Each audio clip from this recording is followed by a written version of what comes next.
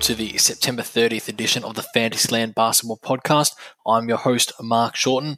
On this episode, I'll dive into the two conference final losses, and then we're going to jump into the way too early off-season deep dive with another non-bubble team. This time it's with the ever-disappointing Minnesota Timberwolves. So before I jump into those two topics, I first want to apologize for any background noise. It is bucketing down where I am, so apologies in advance. And the other one is, this is actually my first season of doing NFL fantasy. So I'm doing a 10-team, half PPR, and man-to-man, I suck. I was hoping that somebody listening to this podcast here is a bit of an NFL wizard. I would love for you to hit me up on Twitter at MarkFantasyland. I absolutely need your help. I am desperate. I'm 0-3. I thought I drafted a pretty good side. I started with, I think it was the number 4 slot. I got Zeke, and then on the way back I got Edwards-Helaire, then Tyreek Hill. But I can't get a win. I'm thinking of doing a couple of trades, but would love a bit of guidance. So please reach out at MarkFantasyland on Twitter. I would absolutely love to get some help. All right, back to the NBA. First things first, I am really looking forward to the Lakers versus the Heat matchup. I especially am looking forward to Davis versus Bam. I think it's a really nice canvas for what is somewhat the old guard versus the new guard, and I'm really looking forward to seeing those two go toe-to-toe. In the conference finals, LA obviously took care of Denver in 5, and they made it look a little clinical in the end. Denver had some really strong performances, but they also had some really horrible ones, and without Murray dropping 40 points a game, they struggled, and that was part due to some terrific defense from LA. Jokic still had 22 and 7, but LA, they put Howard on him and they forced him into some really tough shots. Howard was talking a lot. He was really physical, and it really did look as though Jokic had run out of gas towards the end of it. He looked a little bit tired, and it looked as though Howard was able to wear him down. I really do like the strategy. Howard and JaVale, they didn't really have to do anything on the offensive end. Between them, obviously, they've got 12 fouls to give, so they were going to use every single one of those to make sure that Jokic had the hardest possible time that he could. Outside of him, Jamal Murray, he did much the same as what we've come to expect from Jamal from these playoff series. 25 points, 4.4 rebounds, and 7.4 assists.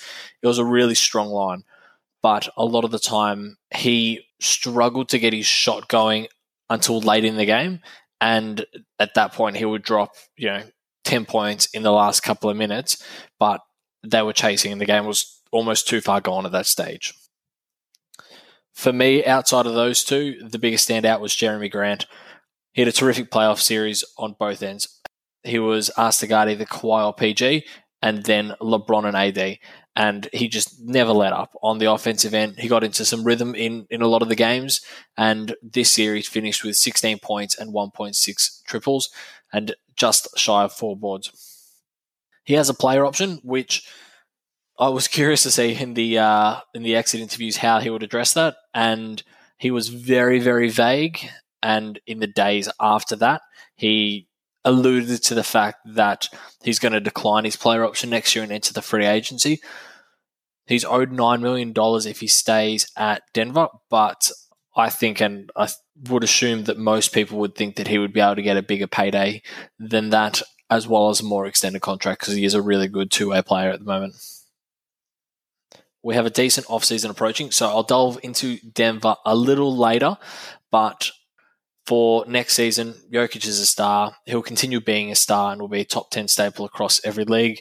Jamal Murray, he's taken the next step next year, and I think he'll go late third, early fourth. The key to his uptick in value and him taking the next step is his assists. He's obviously a confident scorer, but if he lifts his assists to 6, 7 per game, he'll automatically become a top 20 player. Will I take him in the top 20? No. But that is his ceiling, so keep that in mind when you're drafting next year. The next game, as surprising as it was, Boston were the next team out. I think they were out-coached more than anything else. They were out-hustled, and from game one, they looked like the underdog. Miami played this really clever zone defense where instead of having their two guards sit at the top, they sat them in the corners, and they were able to contest a lot of shots very, very early in the shot clock, and Boston struggled to get some good looks. Jason Tatum, we know he's a star. We know that he's going to get offered the max contract in the offseason. He deserves that. Jaylen Brown, who's a really solid player, played well every game, and gone are the days of Gordon Hayward being somebody that you can count on. The surprising performances for me were Marcus Smart and Kemba Walker, but for opposite reasons. Marcus Smart was awesome. He has always been a defensive specialist and somebody that you take last pick in your draft when you realize you've missed out on all the players that you want and you've got nobody who's going to get you any steals, and then drop to the waivers at the first opportunity. But if this production continues, he'll absolutely be a hot commodity next year. 17 points, 5 boards, 5 assists with 2.5 triples and 1.2 steals is fantastic value. I don't think he'll continue that, but it's certainly worth a shout out, and I'll absolutely be adding him to my watch list. So on to Kemba. Looking at the stats, 20 points, 3 triples, 4 boards, and 4.7 assists. It is hard to say that he was disappointing. He got his numbers, but in the big moments when Boston needed a cool veteran to control the game, he just wasn't there. He was averaging just over 4.5 points in the fourth quarter, and that's not going to cut it whenever you're trying to get your way into the NBA Finals. Yes, Tatum and Brown are the future, but the difference was clear between the mindsets. With the game on the line, regardless of how he's been playing, Jimmy Butler demands the ball and he'll go to work. Kemba Walker is not that sort of a player. I thought he was whenever he was in Charlotte, and I don't know if it was maybe a health thing or if there was, give it to Jason Tatum, but I would have been expecting Kemba to just take control, just to call alpha and to put the team on his shoulders. Moving forward to next year, I'm not going to be taking any Kemba Walker. I'm going to be steering clear of him as much as I can. I don't trust his knees, for one, and the team is becoming Jason Tatum's with every game that passes. So for those two reasons, I'll be passing on him. Again, I'll delve into Denver and Boston a little bit more once we hit the offseason, but for now, let's deep dive into another team I think will remain pretty stable. Hence, the deep dive should remain relevant going into next year. So let's talk the Minnesota Timberwolves. So first and foremost for Minnesota, moving into next season, they've got the first overall pick, and I think they'll do one of two things with it. I think they'll either trade it away for either another star or some role players, or they'll draft LaMelo Ball. In either situation, I don't think it'll impact the two main players in this side, so the fantasy value for them and the other players should remain untouched. If they don't trade away the pick, I think they start game one with the lineup of D'Angelo Russell, Malik Beasley, Josh Okogie, Juancho Hernan-Gomez, and Karl Anthony Towns. I'm going to start with Malik Beasley because I want to end with D'Lo and Cat. So I'll start with the other guys first. Malik Beasley, he was surprising. He shot straight into everyone's lineup about midway through the season when he straight up just caught fire. He shot 17.7 points at 45% with 3 triples and 4.5 boards across the last 25 games of the season, which worked out to be just over halfway. I certainly don't think that those numbers are going to be sustainable next year. He's not an 18-point a game sort of player right now, but Minnesota have shown that they need a third scoring option behind the main two, and I think Beasley can be that person. The one key area to his value, I think, is the minutes per game. He only played 22 minutes this year, and I think if he can get up around the 30 mark, then I think we'll be looking at 15.5, 16 points per game, 2.5 triples, and at that point, I think it's well and truly worthy of a last round pick. The one caveat that I would say with that is and we'll get into sleepers and kind of late round picks in the months to come. Obviously, we haven't even got a start date for the next season, but I would be mindful of getting players with much bigger upside next year. I think Beasley, there'll be a few of his type of players that go undrafted, depending on the depth of your league. So just keep that in mind. Juancho and Josh Okogie, I would love to talk more about these guys, but I think they are pure role players. Juancho, he'll be good for threes and boards, and Okogie will more than likely just sit on the waivers. I actually really like Josh Okogie in real life. I think he's a fantastic defender. He has got some crazy highlights to his name, and he can really lock down a player, but unfortunately, that doesn't always translate to the fantasy realm. In his case, it certainly doesn't, but he's still somebody that I like to watch. Now, before I go into the dynamic duo, I will speak about the first player off the bench being Jarrett Culver. He was the player that Minnesota traded up to last year. They had the 11th pick, I'm fairly sure, and they traded up to get Jarrett Culver, and he was a little bit disappointing. I still really like him. I think they'll keep running with him at the point guard in the second unit, and at that stage, you get all the opportunity in the world. He is someone, if there is some sort of a summer league, he is somebody that I would watch really closely because he'll get a really good run at that. And he has shown glimpses of being a 14 points, 5 boards, 5 assists type player with a couple of good defensive stats, but he's yet to put it together in the NBA. So D'Angelo Russell, I'll be reaching for him all day and every single day. I think this year or next year, I think he's going to have a career year. I see this scenario as the perfect landing spot for him. He's playing with his buddy, he's running the offense, and has a fantastic big man that he can assist to all day long. Between Russell and Cat, I think they'll combine for a usage rate of about 62, 63. So everything's going to run through these guys. Russell, he plays his best basketball running out of the pick and roll. So who better to do that with than the best shooting big man in the NBA? I think they'll have a lot of fun with it. I think they'll do a lot of, Cat popping back for a triple, or Russell blowing by his defender, or pulling up, or lobbing to Cat. Like the options are endless, and I think that they will explore every single option they get with that, and I think it's going to be really good. Each year in the league, Russell's scoring has gone up and up and up, and I think that trend will continue.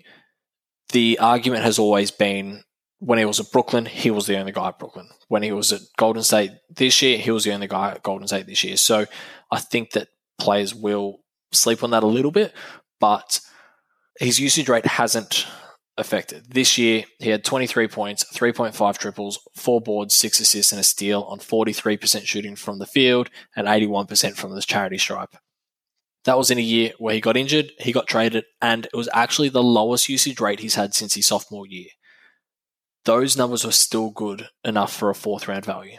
I think that he will surpass that. I see him having I could see him having a 27 and 8 year, and everything else would remain pretty similar to that. I think he's going to be absolutely elite next year. I cannot stress this enough. Do not let him slide. He is going to be awesome. I suppose if we were to compare him to, say, Kemba Walker, every year somebody will take Kemba Walker first. They probably will again next year. Don't be that person. Kemba, towards the end of his career, getting up there in age, injured, on a team with other stars, he's happy for the ball not to be in his hands and is purely a scorer. Russell does a bit of everything, proving himself this year. Minnesota are going to have a good year in general. 2-ball game, playing with his mates. I think they're going to be really, really... I was going to say really, really good. That's probably not going to be the case. I think they're going to be good. I think they're going to be better, but I think those two guys are going to be really good. Finally, the main man for the Timberwolves, Karl-Anthony Towns. Cat is a weapon. I cannot stress how good he is. He should be taken early and he should be taken often in every single league, regardless of your format. In an injury-interrupted year, Cat put up career-high stats of 26.5 points per game, 3.3 triples per game, 4.5 assists, and 1 steal per game. Those are all career highs.